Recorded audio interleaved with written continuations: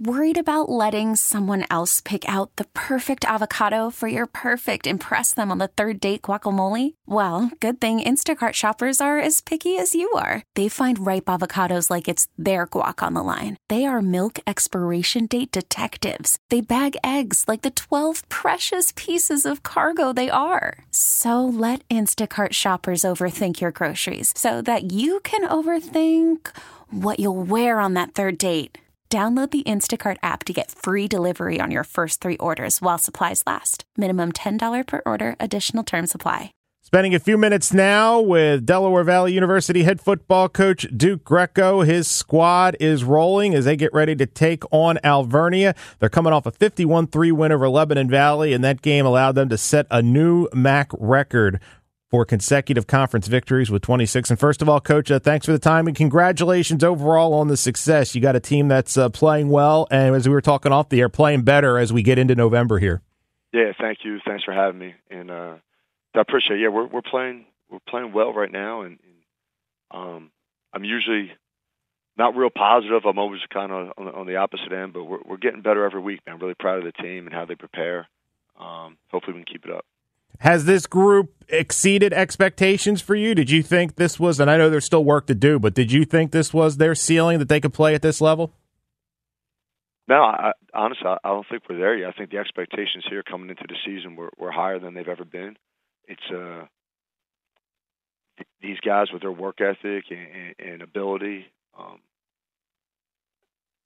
There's a lot of room to still grow, and I think we got a special team, and I'm just excited to see how we finish. You're 7-1. The only loss was a classic, that 4 overtime game against Wesley. Did the group learn something, though, in that game, and is that kind of a flashpoint for getting better? Yeah, I think it's kind of a weird year. We've been getting better every week. We had a slow start. I do think that game might have helped us a little bit. I almost think the next week helped us more versus Stevenson. We got the victory, but we didn't play well, and there were a lot of mistakes in that game that I think we've learned from and have corrected. And I almost think that was the game that kind of turned things around for us. For people who aren't familiar, what are the keys to the success this season? Well, for us, I mean, it starts on defense. They've been really amazing. Have a chance to go down maybe as one of the, maybe as one of the best units we've had here. But there's still a lot of time left, and how they play in the big games coming up is going to determine their legacy. But top to bottom, the defense is pretty special, and offensively, man, we're fast, we're athletic. I think most important with that group, though, we're pretty intelligent. They handle a lot mentally, more than some of the units we've had in the past, but need to continue to grow offensively and get better. I mentioned you guys set that MAC record, which is really incredible, and I know records are ancillary to what you're trying to accomplish, but what does that mean for the program to have that type of, because a record like that is not just a one-year thing. That is success and excellence over an extended period. What does that mean to you? I guess going into the year, I didn't know that it was coming up. We found out a couple weeks ago, and to me, here it's always about the next game, but as an alum of Del Valle, I'm just proud of the university, and I think it shows the university's commitment to our students, and every student here knows, from the top down, that they're committed to seeing those guys succeed. This is just an example of that. And as a coach, I just feel really grateful over the streak.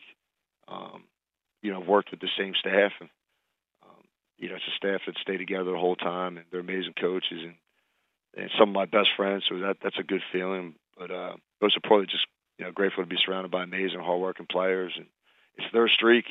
They accomplished it and earned it.